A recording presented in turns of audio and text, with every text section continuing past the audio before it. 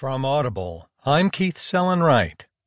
From the New York Times U.S. section, Emily Badger writes, How Not in My Backyard Became Not in My Neighborhood. In Seattle, the neighbors don't want apartments for formerly homeless seniors nearby. In Los Angeles, they don't want more high-rises. In San Jose, California, they don't want tiny homes. In Phoenix, they don't want design that's not mid-century modern.